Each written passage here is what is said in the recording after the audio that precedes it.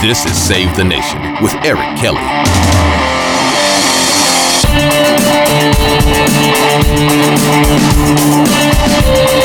President Trump's disapproval ratings at an all-time high. COVID-19 cases in the U.S. are on the rise, and the discussion and criticism of mail-in voting continues. I'm Eric Kelly. This is Save the Nation, and we've got a great show lined up. Glad you're here. It's a strange time here in the United States. It doesn't really feel like there's much about the states that is united. And to add to that division, there's no lack of labels that are being tossed around. Conservative, progressive, libertarian, socialist, nationalist, populist. See, we're encouraged to be this or that. I belong to this group, this party, this set of ideas. It's become party over country. I'm right, you're wrong. All or nothing. It's my way or the highway. We're seeing this play out right now in politics. Just this past week, a police reform bill passed in the Democrat-controlled House. This bill is soon expected to be held up in the Republican-led Senate. See, this tit-for-tat bickering and partisanship, it's like a bad relationship. I mean, think about a good relationship, any relationship, business, romantic. You know, for that relationship to be successful, there has to be compromise, balance, a middle ground. The Cambridge Dictionary defines a relationship as the way in which things are connected or work together. How's our relationship, America? How are we doing on working together? I'd say not great. I'd say it might be a little time for some professional help, some counseling, a little therapy. Now, I'm not a therapist. My background has been in the radio industry. I worked in both conservative and progressive talk radio, and I heard the arguments from both sides of literally the glass. One of the stations I worked for back in North Carolina had literally two station studios, the conservative and progressive stations, right next to each other in the same hallway. And dividing those two studios was a piece of soundproof glass, so each show, the host could see into each other's studios. I always found that funny. They both would go live every afternoon at the same time. Studios right next to each other, talking about the same news topics of the day. And you would hear two totally different views and arguments. Same issue, different angles. And I think that's good. I think that helped shape me. I heard the left speak to an issue one way, and then the right speak to that same issue another way. And I knew that somewhere in the middle, somewhere between both of those narratives, was truth. Now, all over this country, there's plenty of conservative talk radio, and there's no shortage of liberal voices on left-leaning talk shows. But Save the Nation, this show, aims to be that middle ground. We're here to talk about the issues at hand and cut through the crap. We're here to cut through the prepared political talking points, cut through the partisan agenda, and have a real discussion with some real ideas. Truth. Here on Save the Nation, we're going to talk. We're going to listen. We're going to learn. We're going to argue. We're going to compromise. And we're going to grow as individuals, as Americans, as a country. Winston Churchill once said, "When there is no enemy within, the enemies outside cannot hurt you." We Americans are not always going to agree. Heck, most of the time, we're not going to agree. But that's okay. You like strawberry ice cream, I like chocolate. We don't agree, but that doesn't make you my enemy.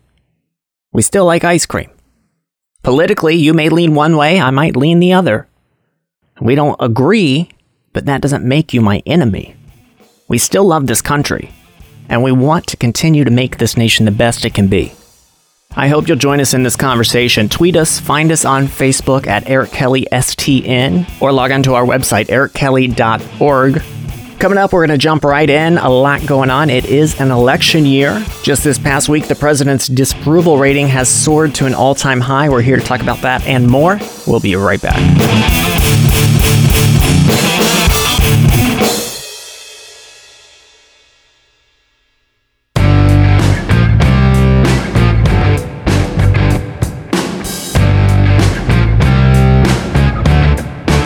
Some of the latest polling from the New York Times and Siena College this week shows Joe Biden with a 14-point lead over President Donald Trump. The president's disapproval ratings also hitting a record high of 58%, according to a NPR PBS NewsHour Marist poll. And in an interview this past Thursday in The Atlantic, former 2016 Republican presidential candidate Carly Fiorina announced her intentions to vote for Joe Biden, saying she's been discouraged by President Trump's conduct in office. She said, quote, "I'm encouraged that Joe Biden is a person of humility and empathy and character. I think he's demonstrated that through his life, and I think we need humility and empathy everywhere in public life right now, and I think character counts."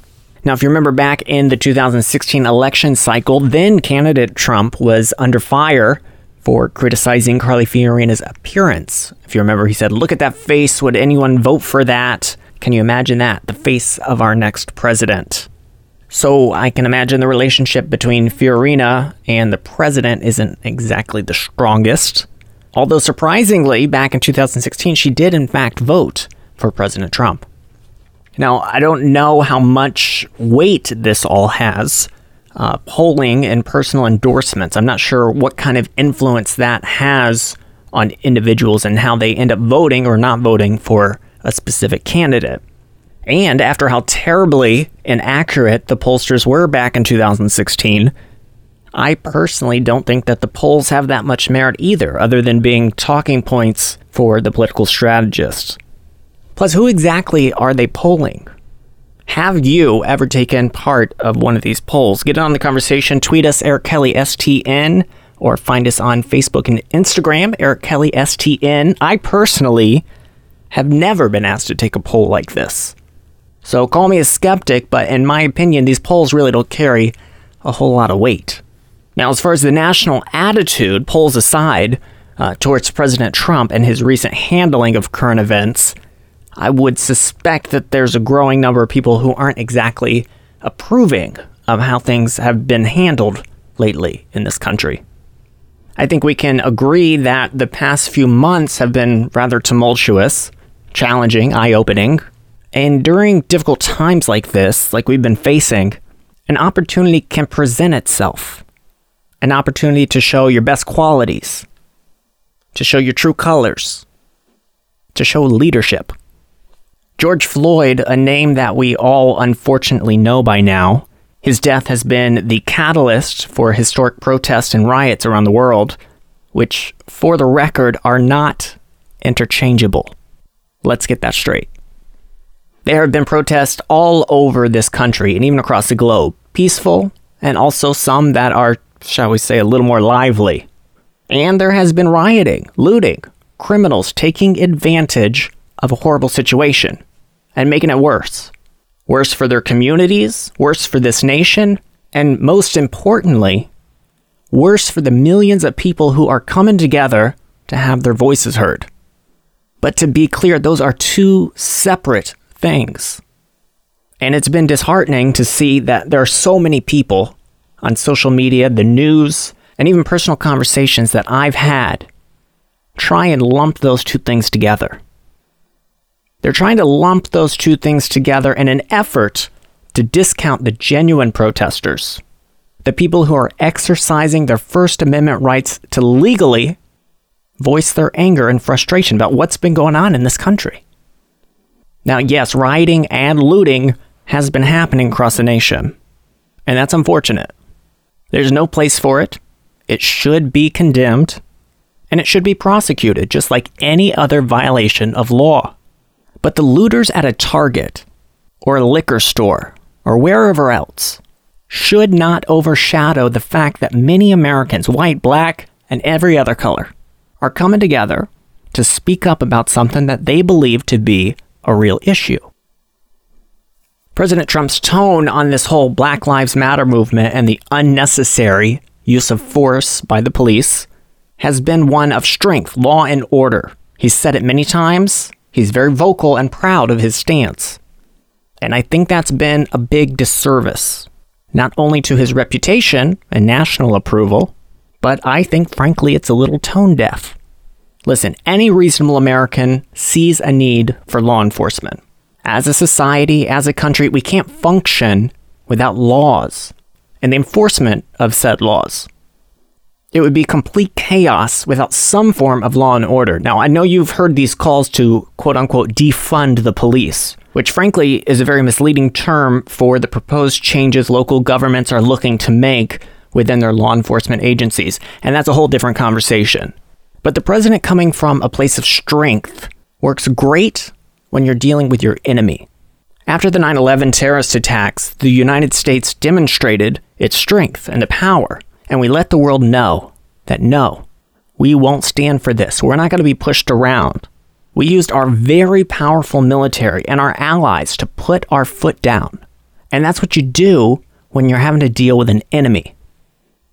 But when you're dealing with the emotion of your fellow citizens, emotions like anger, sadness, frustration, fear, you can be so much more impactful if you come from a place of empathy. Empathy. The ability to understand and share the feelings of another. Now, sure, Trump has spoken somewhat about George Floyd, and I truly think that he was displeased about what happened in Minneapolis.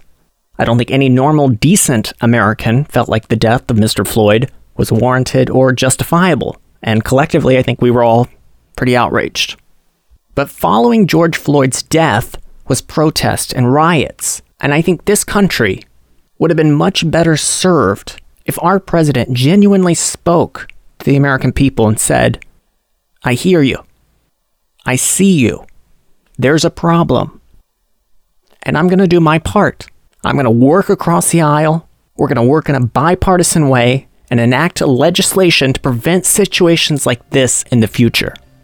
See, just a simple change in your tone can make a world of difference.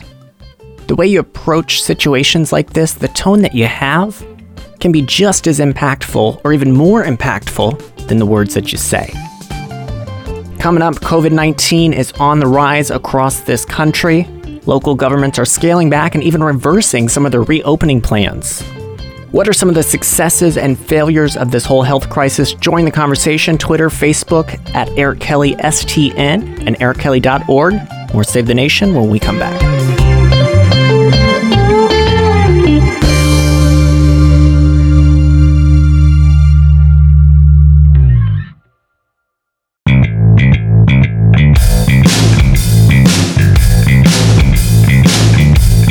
Welcome back to Save the Nation. I'm Eric Kelly, and we are talking about the 2020 election and the lead that former Vice President Joe Biden has on President Donald Trump. Right now, about 14%, if you believe recent polls.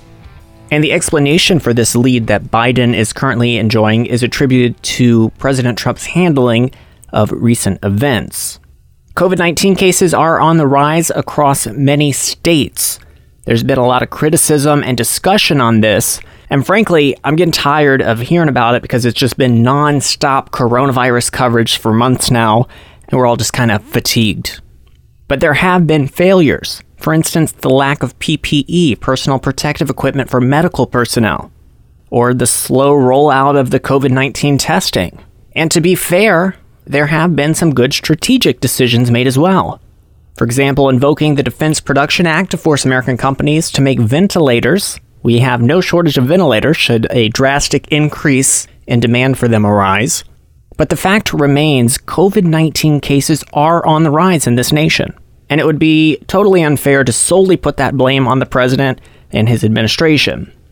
At the end of the day, people are people and they're going to do what they're going to do. Some folks haven't been following the recommended guidelines when it comes to the reopening of states, and let's be honest, did we really believe that reopening wasn't going to lead to a spike in cases? I mean, everyone's been locked up at home for months, and once you let them out, we're going to do what people do. We're going to mingle, we're going to socialize, we're going to get together, and that is going to lead to an increase in cases. The conversation this week has turned to masks, with the hashtag #RealMenWearMasks popping up all over social media. Here's Speaker of the House Nancy Pelosi on ABC This Week with George Stephanopoulos. Is it time to mandate the wearing of masks across the country? Oh, I definitely long overdue for that. And my understanding that the Centers for Disease Control has recommended the use of masks, but not required it because they don't want to offend the president. And the president should be example. You know, real men wear masks. Be an example to the country and wear the mask. Not only it's not about protecting yourself, it's about protecting others. Vice President Mike Pence was on Face the Nation this week talking with CBS correspondent John Dickerson on why there hasn't been a federal mandate on mask-wearing guidelines. Take a listen. One of the elements of the genius of America is the principle of federalism, of state and local control. We've made it clear that we want to defer to governors, we want to defer to local officials, but Mr. Vice President, and people should listen to them. The virus doesn't know federalism. A virus that hits in Texas is in New York tomorrow. This is a problem that requires a coordinated national result, which is what these outbreaks are showing. Now, there have been several failures when it comes to COVID-19. There have been decisions made that perhaps were not the right decisions, or they were too soon, too late, and that's bound to happen. Democrat, Republican, no person or administration is going to make perfect decisions 100% of the time. And no one's going to be 100% happy with the decisions that are made. At the end of the day, the government is going to do what the government's going to do. In the foreseeable future, I see local and state governments continue to open and close, release restriction, reimpose them. It's now clear that many of our leaders are not equipped with the know-how to lead us through this health crisis. The thing that's going to make the biggest impact is A, a vaccine, and B, you. The decisions that you make to wear a mask, not wear a mask, to go to a crowded place or stay home, to skip that opportunity to wash your hands, these decisions that you make are going to determine how this country moves forward. It's going to determine when we can fully reopen and when we can get back to quote-unquote normal. See, it's always easy to sit back and blame the government. And believe me, there's plenty of blame to be had. But when it comes down to it, as with many other situations in life, if you're going to sit there and wait for the government to solve your problems, you are the problem. We'll be right back.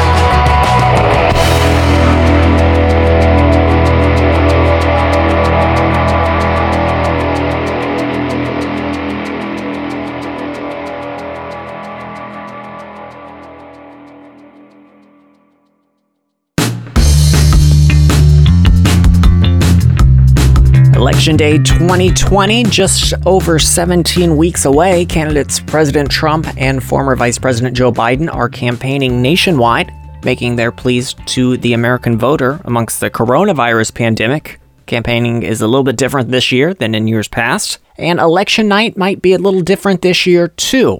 In a recent USA Today article, Joey Garrison points out that election night might become election week. He writes that many states are expected to turn to mass mail-in voting. Now, this is a topic that has been of concern for President Trump. Garrison warns, unless there is a clear and decisive winner, brace for an election week or weeks, not an election night.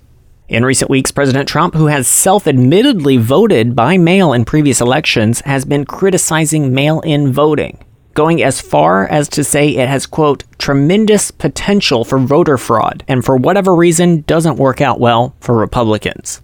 His critique of mail-in voting was echoed by U.S. Attorney General William Barr. When state governments start adopting these practices like mail-in ballots that open the floodgates of potential fraud, then people's confidence in the outcome of the election is going to be undermined. And that could take the country to a very dark place if we lose confidence in the outcomes of our election. So, experts are warning that there might be a great deal of controversy among not only the presidential election results, but also smaller state and local races as candidates point to vote-by-mail fraud as a means to invalidate the outcomes. Have you ever voted by mail? Do you have confidence in the mail-in voting system?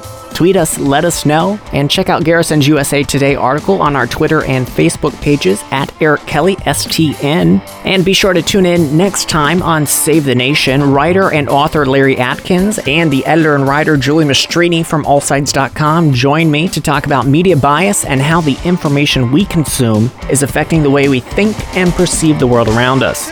It's a great episode, so make sure you subscribe on your favorite podcast platform for more Save the Nation.